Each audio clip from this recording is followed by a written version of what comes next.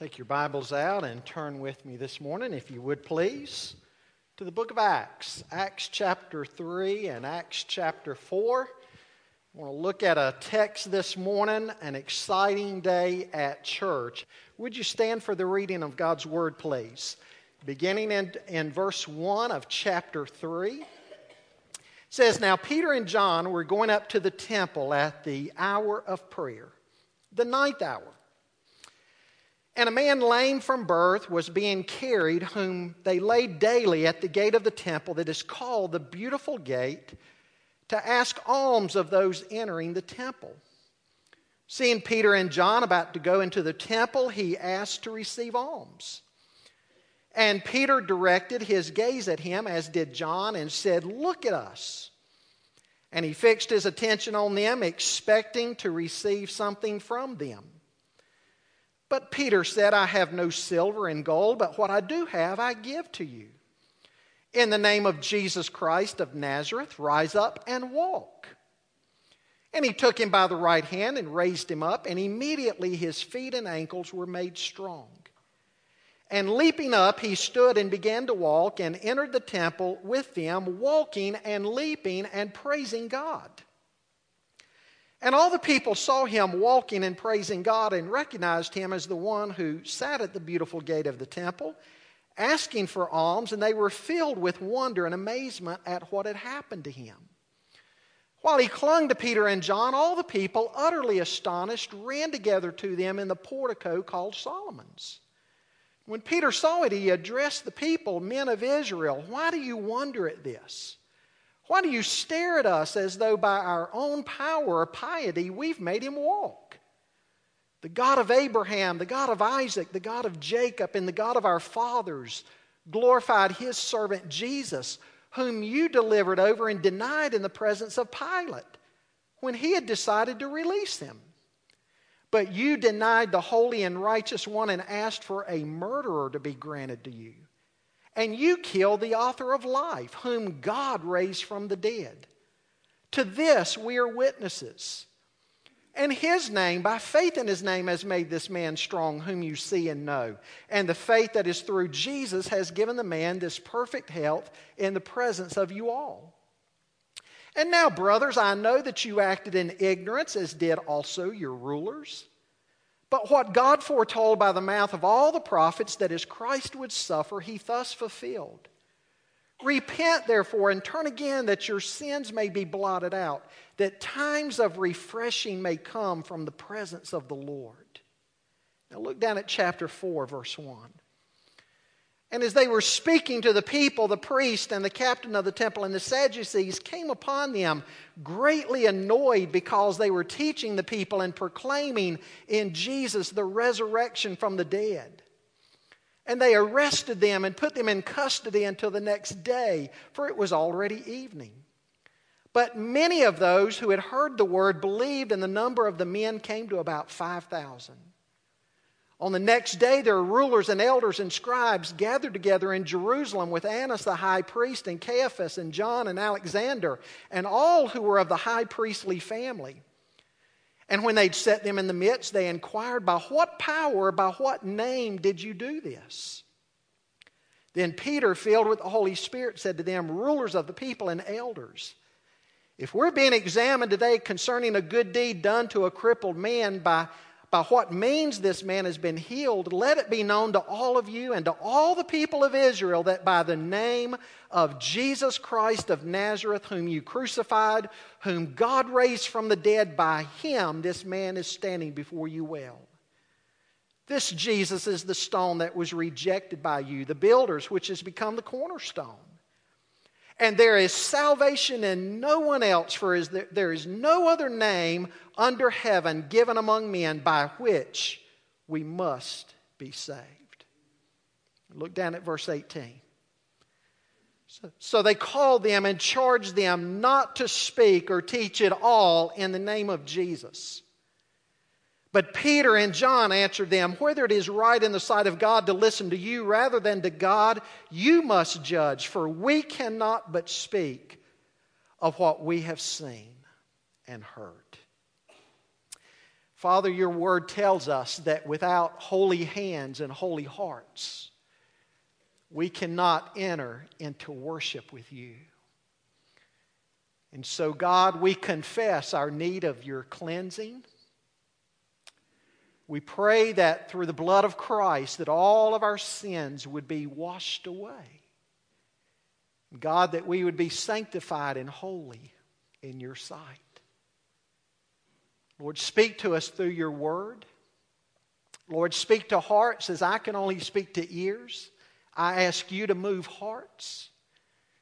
And Lord, may we take great confidence and assurance by the confidence and boldness of the early disciples. How they met needs around them in the name of Christ. And they preached Jesus and they stood boldly for the name of Christ. And they would not be deterred or intimidated in the mission that you had set before them. Lord, may we live like this in this current day. May we live as salt and light. Lord, may we live out the Great Commission regardless of what anybody else does or says. I pray that we would be found faithful. We pray this in Jesus' name. Amen. Thanks to you, some years ago, Connie and the kids and I had the opportunity of traveling some of the West Coast and seeing some of the sights out west. And one of the places that we went to and toured different sites was the city of San Francisco. One thing that struck us about the city of San Francisco was how many street people and beggars are out on the sidewalks. There are street artists and beggars everywhere, and some of them are quite creative in their art. They'll paint their body and their clothes all silver. Silver hats, shoes, socks, skin, everything. And they'll stand straight and stiff as a robot for hours, it would seem, as the crowds would come up and look at them. And of course, there would be a little container down there where you could throw money into a hat or a container. Others would sit there on the sidewalk and say, "Science experiment, please donate to my alcohol project." And there'd be a hat there.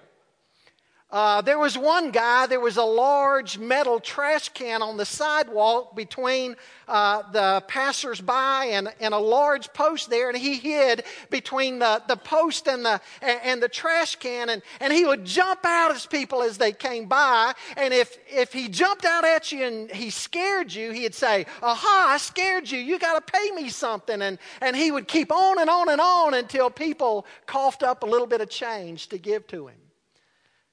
These folks were all over. Many of them poor beggars. Now, as we look at Acts chapter 3 this morning, we see that Peter and John confronted one of these poor beggars. Now, the Bible tells us that in addition to being a beggar, this man had actually been crippled from birth. Never had he walked. Never had he played with the other children. He didn't know any of those pleasures growing up, and I imagine growing up he had lived somewhat of a very lonely existence in many respects. Now, folks, what do we normally do when we see somebody like this? If we're walking down the road or we're walking into a building and we see somebody like this, what do we normally do? We normally look the other way. We don't make eye contact. Maybe we pick up our pace a little bit to get by them. Well, Peter and John made eye contact, and I want you to notice where they were going. They were going to the temple. At this point, the early Christians would still go to the Jewish temple to worship. Now, that ended, of course, permanently in 70 AD when the Romans came in and destroyed the temple and much of Jerusalem. Even by Acts 7 and 8, when we see the stoning of Stephen and the persecution that broke out against Christians, they began even then pulling away from the temple little by little. But at this point, they were still going to the temple each day to worship and to pray and to praise God. We see here that the apostles engaged the people around them, even as Jesus had reached out to the lost and the hurting. Those who claimed to be his followers did the same. In other words, they took the Great Commission very seriously. And as they reached out to men and women, they preached Christ. They didn't simply do good deeds divorced from any kind of message. They were quick to proclaim the one who had set them free from sin and death, and they offered this same Jesus to others. And oftentimes their preaching got them in trouble with the authorities, but they persisted nonetheless. We see that God blessed their obedience and their determination to preach the good news.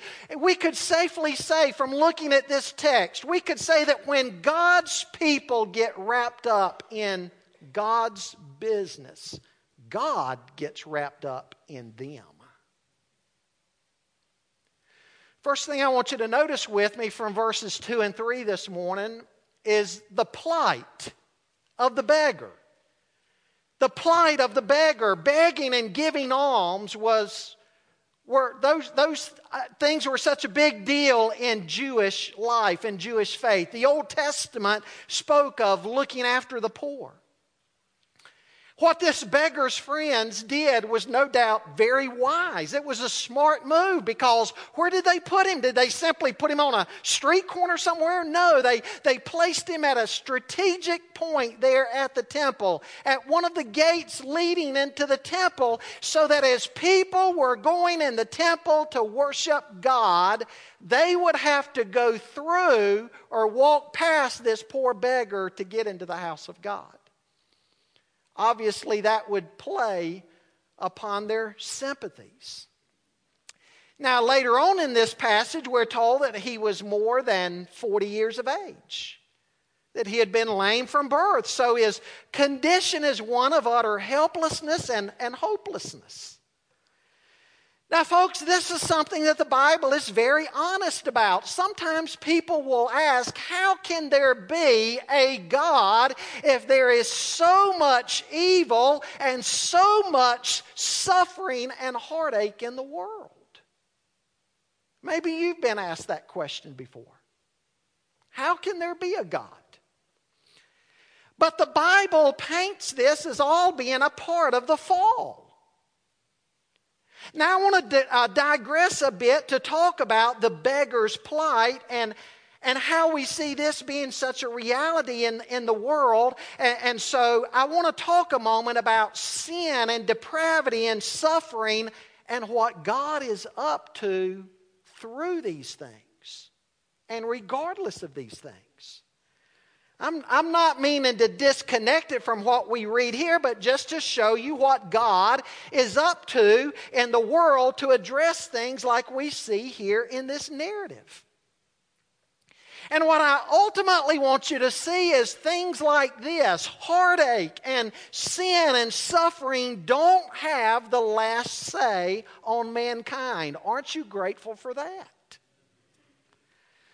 Scripture is very clear on the fact that at creation, God created a world that was good. After each day of creation, He said, this is good, this is good. Finally, this is very good.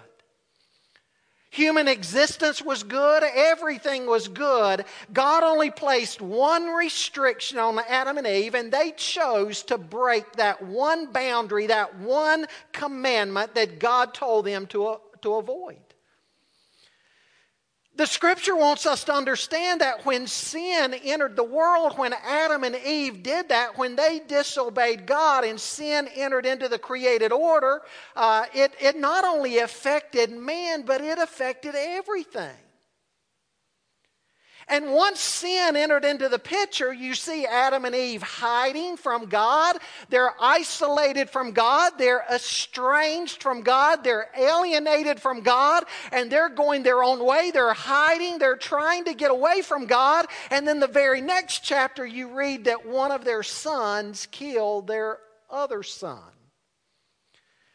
Paul in Romans 8 tells us that the whole creation is groaning in despair even to this day and longing for the redemption of the children of God. And so in a way that perhaps you and I don't fully understand, everything about creation was negatively impacted.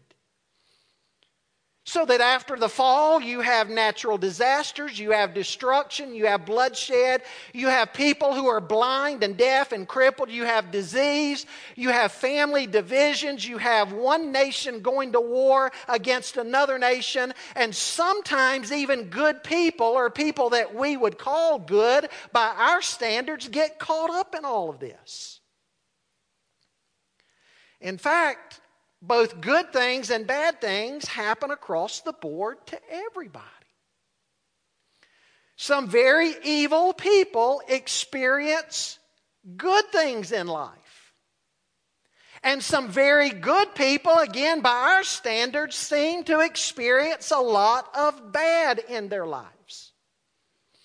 It's now a world where everything doesn't always seem fair. It's part of the fall. And along with that is human depravity. Now, what is human depravity? It simply refers to the fact that we can't get ourselves out of this mess, at least spiritually speaking. There is nothing that you and I can do to put ourselves right with God. We can live by that philosophy that I don't drink and I don't chew and I don't go with girls who do. But folks, regardless, we cannot bridge this gap between man and God.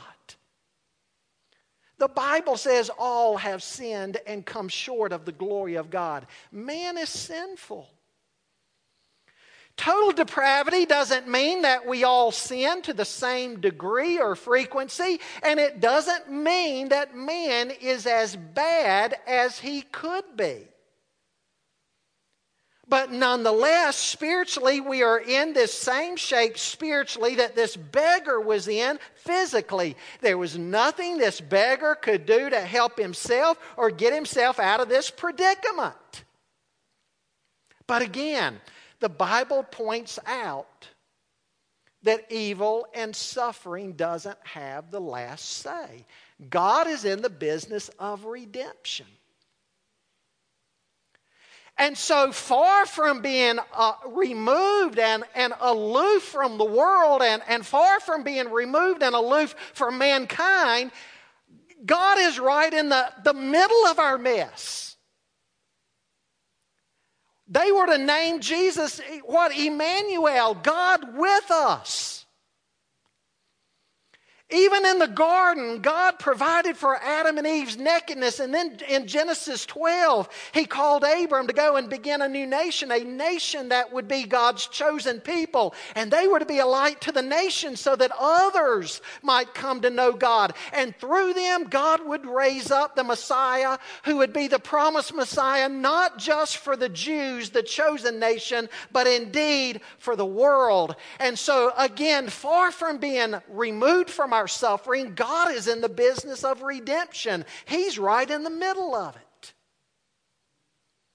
And the Bible points out that one day He is going to renew not only His children, but the whole created order. John says he saw a new heavens and a new earth coming down from heaven. We talk a lot about getting out of here one day and being taken to heaven. But the Bible talks about, in some sense, heaven coming down to us. And again, in a way that we may not completely understand, there's going to be some type of meshing together between the heavenly and the earthly. The earth is going to be made over again Peter says in 2 Peter chapter 3 that this earth, this globe is going to be destroyed and remade. God is making a new heavens and a new earth in which righteousness dwells. And he says that's the heavens and the earth that we're to be longing for. There's going to be continuity and discontinuity. You say, what in the world do you mean by that? Let me give you an analogy. Think of Jesus' resurrection body. There was continuity and discontinuity. Continuity in the fact that after Jesus was raised from the dead and he appeared to his disciples, he still looked like he did before. It was the same Jesus. He appeared to them in the upper room and he could eat bread among them. They could touch him.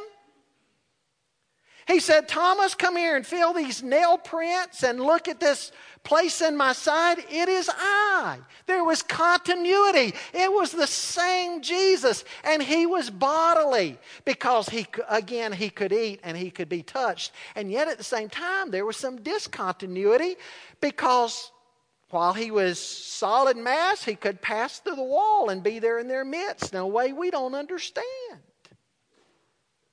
Same way with the created order, continuity and discontinuity. God's going to make a new heavens and a new earth, and it's going to be like this heavens and this earth, but yet it's going to be renewed. It's going to be without the effects of the fall. It's going to be without sin. The Bible begins in a garden and it ends in a garden. And you and I are going to have new bodies. And our new body is going to be like our body now. You're still going to be you and I'm still going to be me. And yet there's something different about the glorified body. I want you to see that the Bible recognizes problems like this beggar was going through and it addresses what God is doing about it. And contrary to what you hear Christians speak of today, it's not that we just chunk this body aside and this earth aside, and as a bunch of disembodied spirits, we fly off to a new world that's only spiritual, where all we do for all of eternity is just a bunch of spirits floating around on a cloud. The Bible doesn't talk about that. Again, the Bible talks about physical bodies. A new heavens and a new earth, a physical place. But until God brings this story of redemption to its consummation, to its glorification, what do we see? We see things just like this poor beggar going on all around us. Humanity in a desperate plight. But I want you to see, secondly, the pronouncement of the apostles beginning there in verse 4. No doubt when Peter looked at the man and not away from the man's heart probably began to skip a beat, because here was a man who was not going to look the other way. Peter wasn't going to hurriedly walk past him. Here was a man, he must have thought, he's going to drop some coins in my container, and tonight I'm going to have a little something extra to eat. Tonight I might have bread. Hey, he might even drop enough in my container. I might even be able to buy a little bit of fish and fruit and vegetables to go with my bread. All of that must have been going on in his mind as he saw Peter and John approaching, and they locked eyes. And then Peter says, silver and gold I don't have. The man's hopes must have been dashed on the rocks. He probably sat there and thought, then why did you get my attention? Why did you look at me like you were going to do something to help if you're not? And then Peter said, what I do have, I give you in the name of Jesus Christ of Nazareth. Stand up and walk. And amazingly, we're not told exactly how it happened, but God healed the man. The man stood, he walked, he leaped, he jumped. He went into the temple jumping and praising God. Now, folks, as a normal part of the apostolic age, just as Jesus' earthly ministry was confirmed with the presence of miracles, so too the apostles' ministries were confirmed by miracles and signs. Do things like this happen today? Well, occasionally we hear testimonies coming off of remote mission fields where people don't have anything and there's no medical attention. Occasionally we hear reports of missionaries writing back and telling stories that to our ears just seem almost unbelievable. These things are rare in our setting. Standard fare for the apostles. The writer of Hebrews, though, even seems to suggest that by his day, that period was already ending. He speaks in Hebrews 2 about the apostles having their message confirmed by miracles and signs and wonders, and he speaks of it as though it is already beginning to be in the past tense. Does that mean God can't do something like this today? Absolutely not. God is God. God is sovereign. God can do whatever He wants to do, whenever He wants to do it, however He wants to do it. It's only to say that what we see in the book of Acts related to this seems to be a special way that God worked through the apostles. He continued to do through the apostles what Jesus had done in the Gospels. And it was a sign to everybody about the reality and truth of the apostles' message, and that the kingdom of God, while future, had also come into the present time. And that's why Jesus was able to say in Mark 1, "Repent, for the kingdom of God has arrived." With the incarnation of Christ, the kingdom of God had broken into time and ushered in the last days. And just like in God's presence, there will be no ill effects of sin, no disease, no blindness, no cripples. God was putting healing together with the message preached by the apostles to give us a little foreshadowing of what heaven is going to be like one day. No suffering, no pain, no sickness, and no death. And God's given us a little glimpse of that here. Now, folks, this brings us where I really want to start zeroing in this morning. All of that just kind of sets the table. Notice that the people were completely perplexed. They didn't know what to make of it all, and that sets up the next scene. What do we see in the next scene? We see the preaching of Peter. And as a summary of that, look at what he says there in verse 12. It says, Peter saw, he addressed the people, "Men of Israel, why do you wonder at this, or why do you stare at us as though by our own power or piety we've made him walk?" What did Peter begin to do here? Peter began to preach the gospel. Just like it was the proclamation of Peter that set the crippled man free, now he pointed the people in the crowd to Jesus. He gave an invitation that God had used their times of ignorance in the Old Testament for His purposes, so that the Messiah would come and suffer and die and be raised again. And since God had used their ignorance, He was now willing to overlook their ignorance if they would only repent and believe. In other words, the miracle itself was not the focus. What had happened with this lame man was just the appetizer for the main event. What was the main event? Peter preached the Word of God. He preached Jesus. And he directly tied Jesus in with the Old Testament. He was the long-awaited Messiah. Sometimes people say today, do we need to study the Old Testament? What a foolish question that is. The New Testament grows out of the Old. To preach the new without a knowledge of the Old would be to set people up for historical confusion. Jesus didn't just show up one day in a vacuum. God talked about Him in the Old Testament. God gave signs and symbols of Him in the Old Testament. And the apostles, what they did, they tied all this together in a historical way, showing that history has meaning and purpose. It's not like the pagans of Peter's day who believed that history was just cyclical and, hey, you might die and come back as something different. No, history has meaning, it has purpose. It's going somewhere. And in this story of redemption, God has brought this story to a climax in Jesus. Now, folks, I want you to understand what He's doing here because it has huge application to us.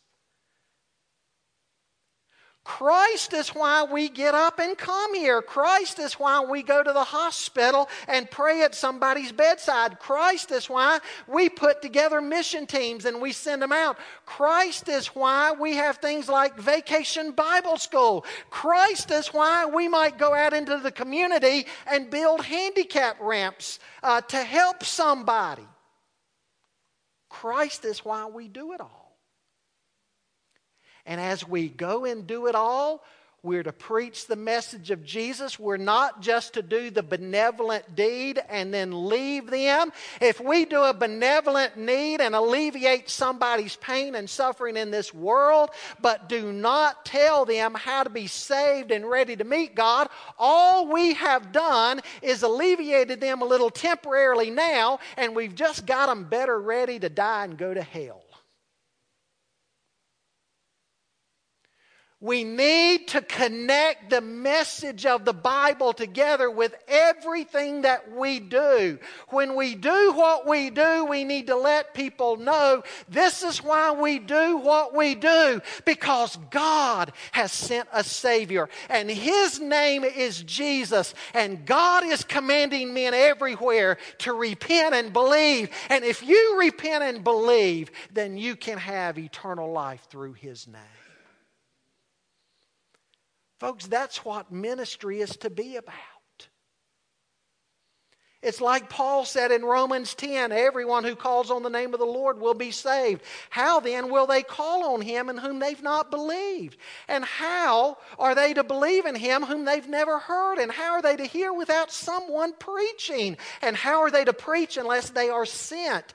As it is written, how beautiful are the feet of those who preach the good news. But they've not all obeyed the gospel. For Isaiah says, Lord, who has believed and who has heard, who has believed what he has heard from us? And so faith comes by hearing, and hearing through the word of Christ. And in 1 Corinthians 1:18, Paul says, for the word of the cross is folly to those who are perishing, but to us who are being saved it is the power of God. For it is written, I will destroy the wisdom of the wise, and the discernment of the discerning I will thwart.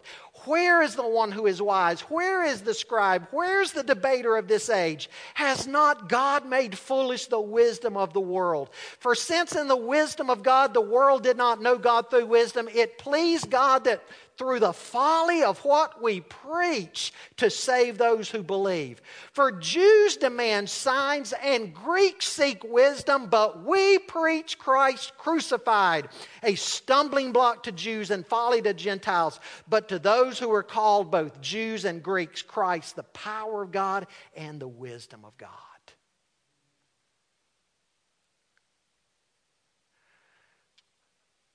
A church that does ministry and yet fails to preach Jesus is guilty of the worst sort of malpractice.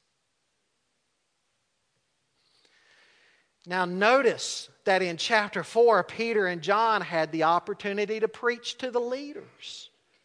They didn't like what happened.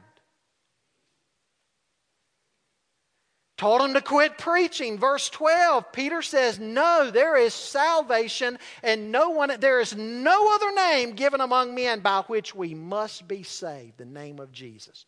Salvation comes through Christ and by Christ. It's both. Salvation is through Christ, through faith in Him, and it is by Him. Salvation is by Him and through Him. You see, the Bible says in the book of Hebrews that when Christ died on that cross, God split that veil from the top to the bottom. And that opened that way into the Holy of Holies. Previously, only the high priest could go in to the Holy of Holies, and only one time a year. But with Jesus as our high priest, when He died, when He made atonement for our sin, when He took away our sin there on the cross, He opened that veil. He opened the way into the Holy of Holies, that anybody who comes to God through Him can go into the very presence of God. The writer of Hebrews says, we can go boldly before the throne of grace, knowing that as we get there, Jesus is there at the right hand of the Father, and He's our advocate, and He's making intercession for us. There's no other way through that veil and into the Holy of Holies. No other way, no other name other than the person of Jesus Christ. Now, folks, if He is the only way, doesn't it make sense that a church, that Christians would preach Jesus? If we fail to preach Jesus, we ultimately render the ministry meaningless and we waste our time. We preach Jesus. Notice finally here the prohibition by the leaders. It was issued but rejected. Chapter 4, 13 and following. Boy, they have a little conference, don't they? What are we going to do now? No, we're afraid of the multitudes, and nobody can deny what has happened here. We see this man standing here. And verse 22 says, everybody knows he's been a cripple from birth, and now he's more than 40 years of age. We can't deny this. No denying this miracle. Put him in crisis mode.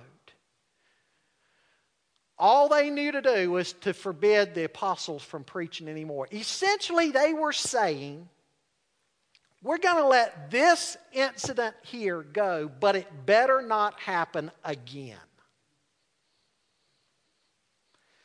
Now, notice what the apostles did. It was a case of legitimate civil disobedience. What's civil disobedience? Well, let me explain it this way. The Bible says in the New Testament that you and I are to be model citizens. The early Christians were accused of all sorts of things. They were accused of traitors and all that, betraying the Roman Empire because they wouldn't burn incense to Caesar and say Caesar is Lord. And so they were even accused of being atheist because they wouldn't say Caesar is Lord. Imagine that. Christians being accused of being an atheist. They were accused of all sorts of things. They were accused of incest because they called one another brother and sister. They were accused of cannibalism because of partaking of the Lord's Supper. All kinds of false accusations. And Paul in Romans 13 and also Peter in 1 Peter chapter 2 says to you and I are to silence the foolish accusations of unbelievers by being model citizens. We are to obey the laws of the land. We are to be model citizens so that the governing powers say, boy, I like those Christians. They're good to govern. They even pray for us. Like a boss at church, a boss at work. He ought to say, call an employment agency and say, hey man, send me more of those Christians. They're honest, boy. They do well. That's the type of people that you and I are to be. However, the New Testament also makes it clear that when the government oversteps its God-ordained boundaries, and the government calls on us to set aside the Word of God or our religious freedoms or our mandate to preach the gospel, then you and I need to engage in civil disobedience. Peter says here, you tell us to shut up? Are we going to obey you or are we going to obey God? Are we going to bow the knee to Caesar or are we going to bow the knee to Jesus? And the apostle said, count us in. We're going to bow the knee to Jesus. Now, they were also prepared to suffer. Civil disobedience, they knew there'd be consequences, and they were willing to suffer. And that may happen today. A lot of people think the book of Acts, what's going on here is where we're heading in the world today and where we're heading in this nation. What are we going to do when the government says to the church in America today, you cannot carry the name of Jesus out onto the streets. Keep your mouth shut and just keep what you do inside your four walls of your church. We forbid you to do anything else. What are we going to do? Are we going to bow the knee to Caesar, or are we going to bow the knee to Jesus? The apostle said, we're going to bow the knee to Jesus. And I hope and pray that this generation of Christians is ready and willing to do the same regardless of the consequences. Some lessons here in our text. Lesson number 1, as Christians, our eyes and our ears need to be open to those around us crying out for help. Folks, you'll notice here that the apostles did not live in some kind of little church bubble. Because of the fall of man, you and I need to see that there are real and desperate needs around us every single day. And we need to live as salt and light, and we need to reach out to people in Jesus' name. We can't fix them, but we know the one who can. What we must do, though, is we must care. How much do you and I care about the lostness and desperation of people around us? You say that's somebody else's job. Bible says in 1 John chapter 3, if we can look at human needs and desperation and just turn a blind eye to it, you know what John says? John essentially says, I don't care how many times you profess Christ as Lord. You don't know God. You're not saved. Now, you'll have to take that argument up with John one day, but that's what John basically says. If we can look at a lost and dying world and say, no, I'm going to stay in my little church bubble and I'm going to stay all nice and comfortable, not get out of my comfort zone. I'll let somebody else do that, and I'm not going to reach out to anybody in Jesus' name. I'm not going to tell anybody about Jesus. I'm not going to help anybody. I'm not going to be involved in ministry. I'm not going to help people. John says you do that because you don't know God, because what you do is the fruit of the fact that you don't have God's nature in you. Because God's nature is to love a lost world. God's nature is to love the dying. And He reached out in the incarnation of His Son, Jesus Christ. And so somebody who is indwelt by the Holy Spirit is going to have the eyes and the heart and the mind and the ears of Jesus. We can't help it because we have His Spirit in us.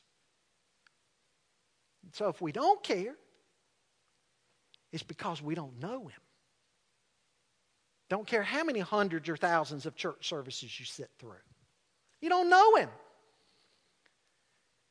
If you're not willing to get your hands dirty in a lost and a dying world. We've got to care. Second, we must move beyond benevolent deeds to preaching a message about Jesus. It does little good to help people in this life only. We need to use physical needs as a bridge for preaching the gospel. And then thirdly and lastly, we need to be prepared for opposition. I want to ask you to bow your heads in prayer with me a moment. And as you do, this morning, do you need to purpose in your heart to engage more with a lost world and with hurting people? Don't be an island to yourself. Pray that God would give you His eyes, His ears, His heart of compassion. Maybe this morning you need to pray that God would give you a greater boldness along with that greater sensitivity. Remember, as long as God has us here, we are to push back against the darkness by shining the light of Jesus. Father, we thank you for the power of the gospel. And when we carry the gospel to those in need, Lord, what we see you do is amazing. Lord, open our lips. Open our lips. Lord, drive our hands and feet, drive our hearts, that we'll get right in the middle of a lost world and tell people about the Jesus who saved us. It's in His name that we pray. Amen.